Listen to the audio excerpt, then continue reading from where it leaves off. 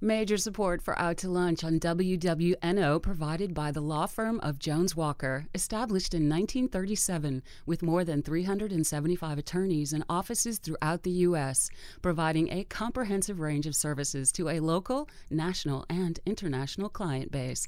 JonesWalker.com. And from Iberia Bank, offering comprehensive banking services designed to meet the needs of consumer, small business, and commercial clients, serving Louisiana clients for 128 years, and now serving a regional base with a commitment to developing people and investing in its communities. IberiaBank.com. Additional support comes from Luba Workers' Comp, Resource Management, LLC, Fidelity Bank, and 30 North Investments.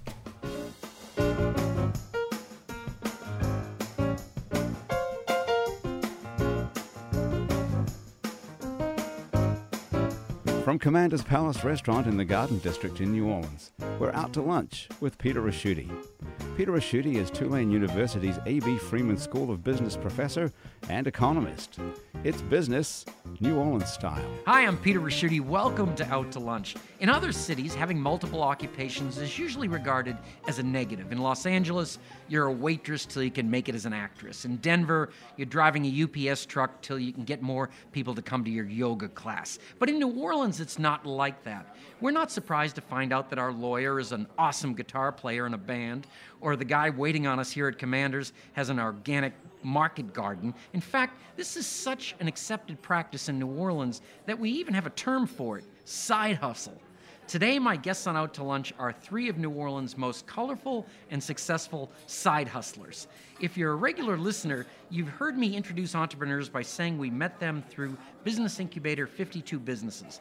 52 Businesses is just one of the enterprises Colin Grusing is involved with. Colin, it's always good to see you. Welcome back to Out to Lunch. Yeah, good to be back. Thanks so much. One of the entrepreneurs we met through Colin's 52 Businesses is the creator of Fantastic Casket, a do-it-yourself coffin business, Katrina Breeze. Katrina has a collection of other equally unique businesses that exist at the otherwise unexplored intersection of film, the visual arts, and Mardi Gras. Katrina, welcome back to Out to Lunch. Thank you so much. Andrew Larimer is the owner of film production company Fat Happy Media. His company makes TV and web commercials, industrial films, and video productions for a range of clients, including Tulane University and Touro Infirmary. Now, that would be enough to keep most people busy, but not Andrew.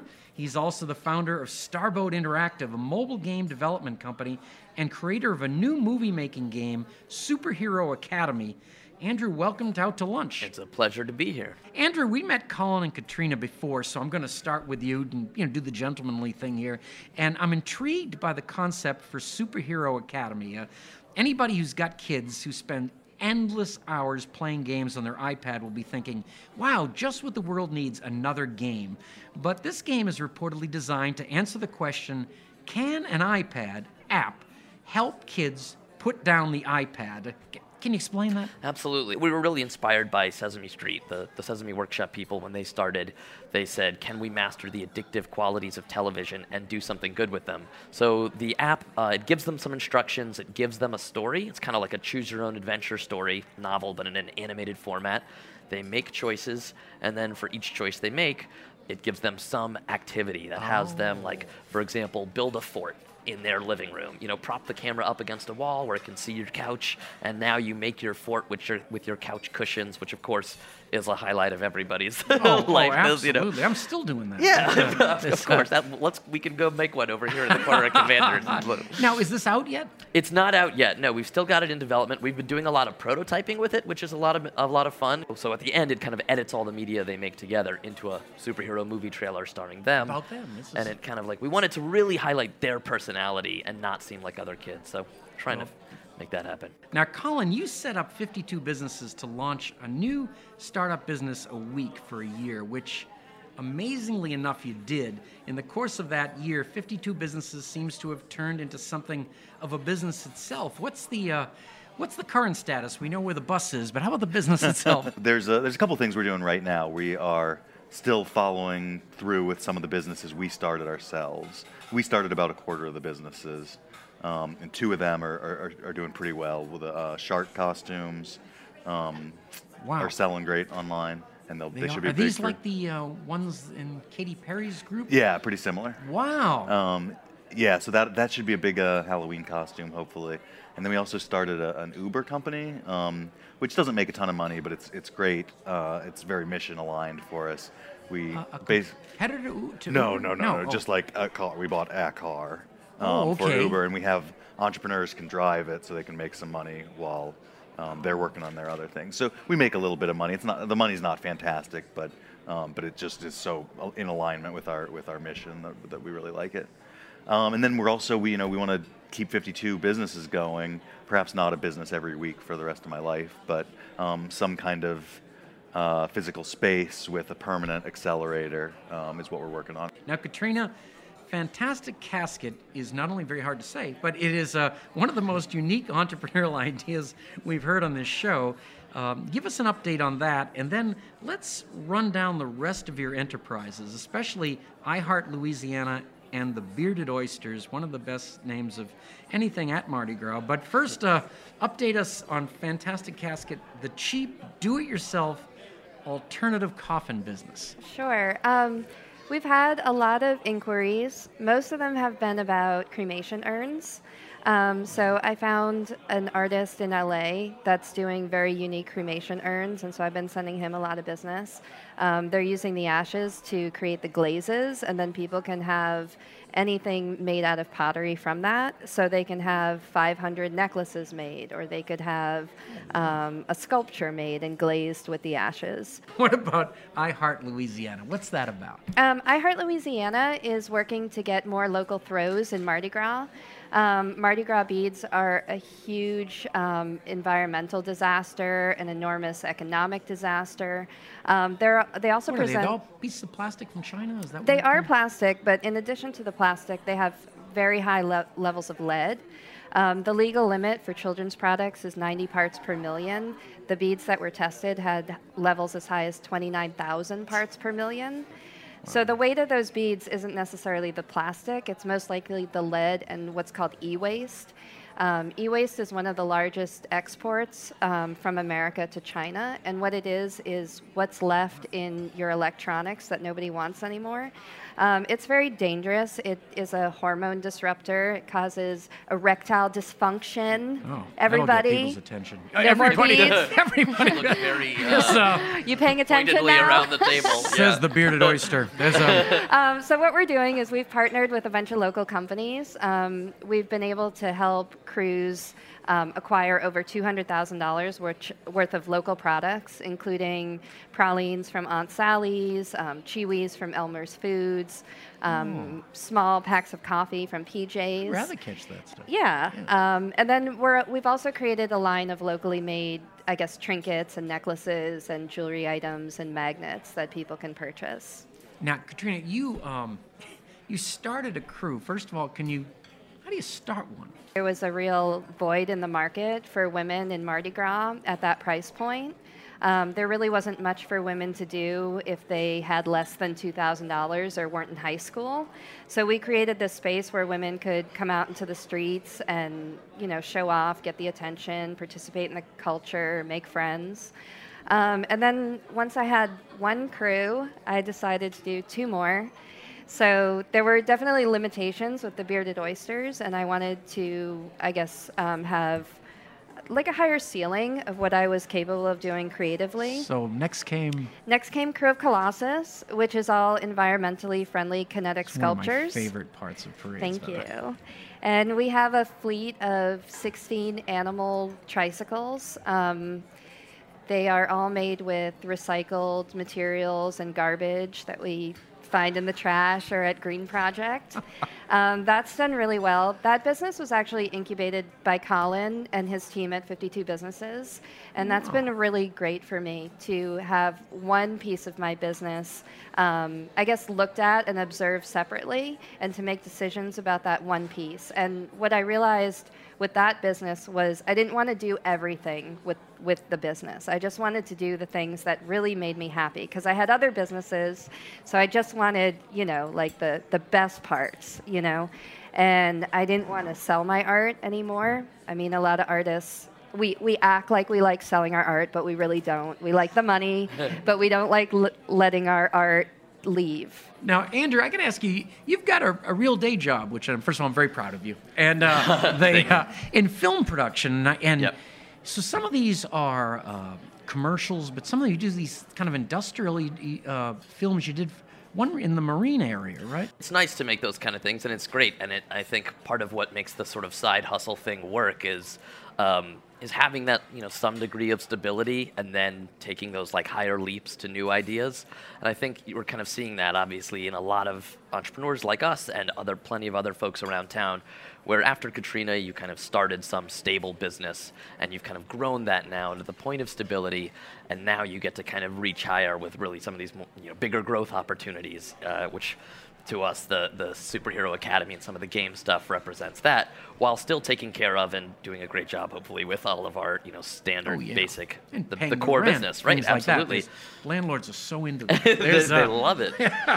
Yeah. It's time we do the checklist, and that's the part of the show where we take a little break and ask you a quick question that you probably wouldn't find on a loan application. Colin, have you heard feedback about your management style? Yeah, I have actually. I think there's a huge room for improvement. It probably is for a lot of people, but especially me. And the feedback I got was that I was actually giving people too much freedom, too much leeway. Very interesting. Which I just assumed that's what they'd want, because I think that's what I would want. But you find that people actually do want more structure. Found that with employees, and then also with some of the businesses we worked with.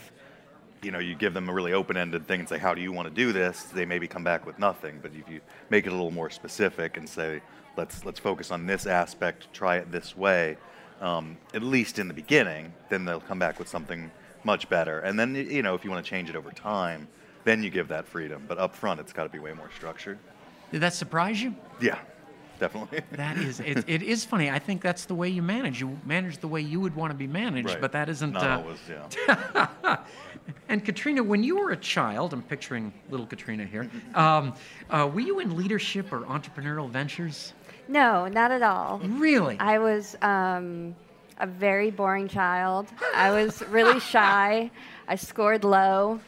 Oh, this is Wait, let me get that violin out. Go ahead. There's And I had no idea what I wanted to do. And the community I grew up in, women really didn't work. And It was an Amish community in Pennsylvania, I believe, is there. And the women that I did see working were either teachers or nurses, and those things didn't really appeal to me. When I finished college, my best friend, who was very motivated, threw a Yellow Pages in front of me, and she said, every job is in that Yellow Pages, so you just figure it out. And I went through it from abortionist to zoologist, and it was not in there. And I really didn't discover what I wanted to do until I came to New Orleans and saw the parades. And the minute I saw the parades, I was like, this is me. This is where I have to be. This is going to be my office. Now, Andrew, what advice would you give to your younger self? Yeah, I think what I would give to my younger self is to make sure that you complete projects. I think that for those of us who are kind of doing a lot of different things, like in theater, in film, in game life, whatever, sometimes you kind of get to the point in a project where you feel like, oh, you know what, I've learned everything that I'm going to learn from this project, and so now I don't love the idea as much anymore as when I first started, and then I've stopped at that point on a few different things. And I would tell my younger self now, no, finish it anyway, because for a whole bunch of different reasons. There's still more lessons to learn on the distribution side, but also you got to keep that audience with you. And that was some great advice I heard at a film panel about why, for example, some auteur-type guys like Kevin Smith get to keep making all their projects. It's because they put out so many little things, and nobody would really argue that they're all awesome. But just by completing it and putting it out there in the world, it kind of gives the world and your audience out there something to look at, something to touch base on, and then you kind of touch base with them more often. Before I started my first business, I'd noticed that my last 7 projects I'd been involved with hadn't finished. And it wasn't all my fault, but I finally realized that I tended to be attracted to those kind of things. I said, okay, something has to change. So yeah, I wish I'd had that advice a little earlier too. Now let's check our inbox. That's where our producer picks a question that's come in from a listener over the past week. Grant, what have you got? Peter, today we have more questions than we've ever had in the history of Out to Lunch. Not So surprised. I've picked these ones for Colin. This one came in from Ryan Evans on Twitter. He asks you, what is the biggest roadblock for New Orleans startups that other cities have already had access to? Wow, that's a good question. I mean, the common answer is definitely funding. But I really think it might kind of be what Andrew just said is really like putting in the effort to really finish things and commit. We have a pretty lax atmosphere here, and that's how we all like it. But it, for someone trying to go out on their own, sometimes it's easier to, pick up your phone and look at the 10 text messages about fun things to go do, and go out, and then maybe you're a little hungover, and all of a sudden your project is months behind. So yeah, I mean, I would say it's a matter of keeping focused in such a place with so many fun things to do. Okay, Katrina, this is for you from Anna Rockhold on Facebook, who asks, how on earth do you survive financially as a fine artist in New Orleans? Can you speak about the choices and opportunities you have taken or not taken, which have led you to being a fine artist rather than a commercial artist? Sure. I think there's a misconception about that artists are broke. And recently I Googled how much do artists make, and the national average of artists who have been doing their work for 5 to 10 years is actually $59,000 annually. And I believe it was Delaware actually had an average of over $100,000. So I think that putting the business in front of your art is really important. I think ignoring all these statistics and all these naysayers about how artists fail at economics is important. I think that people should find creative mentors that are rich rather than, following Van Gogh.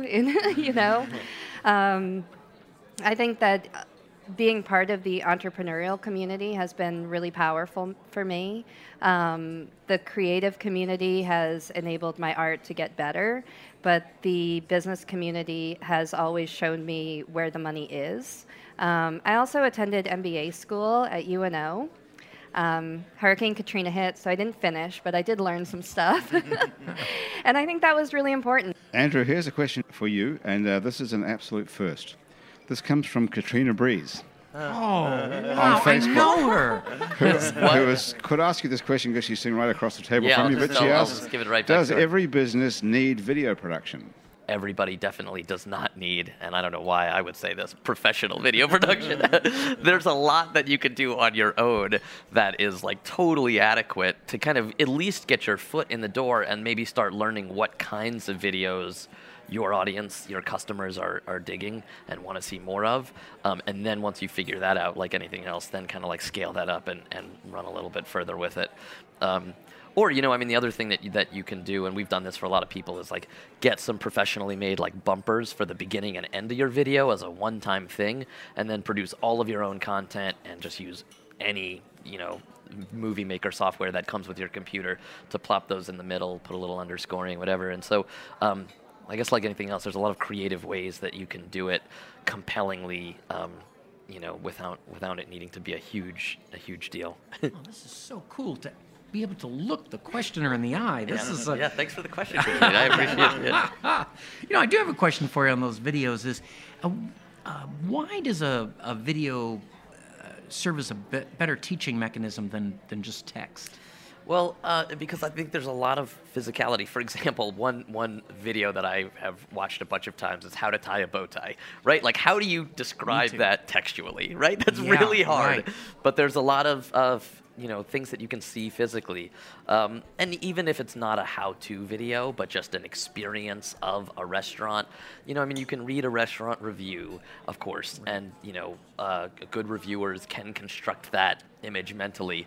But just seeing a video and seeing the clientele, seeing the decor, seeing what the food looks like gives you a much quicker, impression of the overall sensory experience, the level of fun versus quiet, whatever, all of that kind of stuff. So it puts you there in a way that it takes a very skilled writer to do textually. That's why I'm I'm actually photographing this right, lunch yeah. here. So you've been out with a lot of people that do that. They photograph their lunch before they eat it. Oh, sure. It's kind of. Do you do that? I have done that. Every now and then. I know that that's a common social media complaint. Like, I don't want to see your sandwich. I don't want to see your lunch. Personally, I love to see people's lunches. I feel like it's like we're sharing the meal. There's a connection to it. So I say do share lunches. Right. You don't have that messy relationship thing. Yeah. You just get to see the lunch, which is People great. have great lunches sometimes. Why shouldn't they get to share it? Colin Grusing, Katrina Breeze, Andrew Larimer, you are all proof of the remarkable energy of the local entrepreneurial environment. You're all involved in so many intriguing business ventures. You've rejuvenated the concept of the Renaissance person, and you've elevated the New Orleans side hustle to a whole new level. Thanks for taking some time off and joining me today on Out to Lunch. An absolute pleasure. Thank you. My guests on Out to Lunch today have been Colin Grusing from 52 Businesses, Katrina Breeze from iHeart Louisiana, The Bearded Oyster, and her many other enterprises, and Andrew Larimer from Fat Happy Media and Starboat Interactive. You can find out more about Colin, Katrina, and Andrew's businesses and Renaissance side hustles by following the links on our websites, wwno.org and itsneworleans.com. Our show is recorded live over lunch at Commander's Palace in New Orleans. Commander's Palace serves lunch Monday through Friday, jazz brunch on Saturday and Sunday with live music, and dinner 7 nights a week. The producer of our show is Grant Morris. Our technical producer is Eric Merle. Jennifer Smith, now Jennifer Brady, is our researcher. Mitch Foreman wrote and performs all the music on Out to Lunch. You can get this show as a podcast. You can listen to past shows. You can keep up with us on all kinds of social media by going to our websites, itsneworleans.com and wwno.org. Out to Lunch is a production of INO Broadcasting for itsneworleans.com and WWNO 89.9 FM. I'm Peter Raschuti. Thanks for joining me. I look forward to meeting you again next week around the table here at Commander's Palace for more business New Orleans style on Out to Lunch.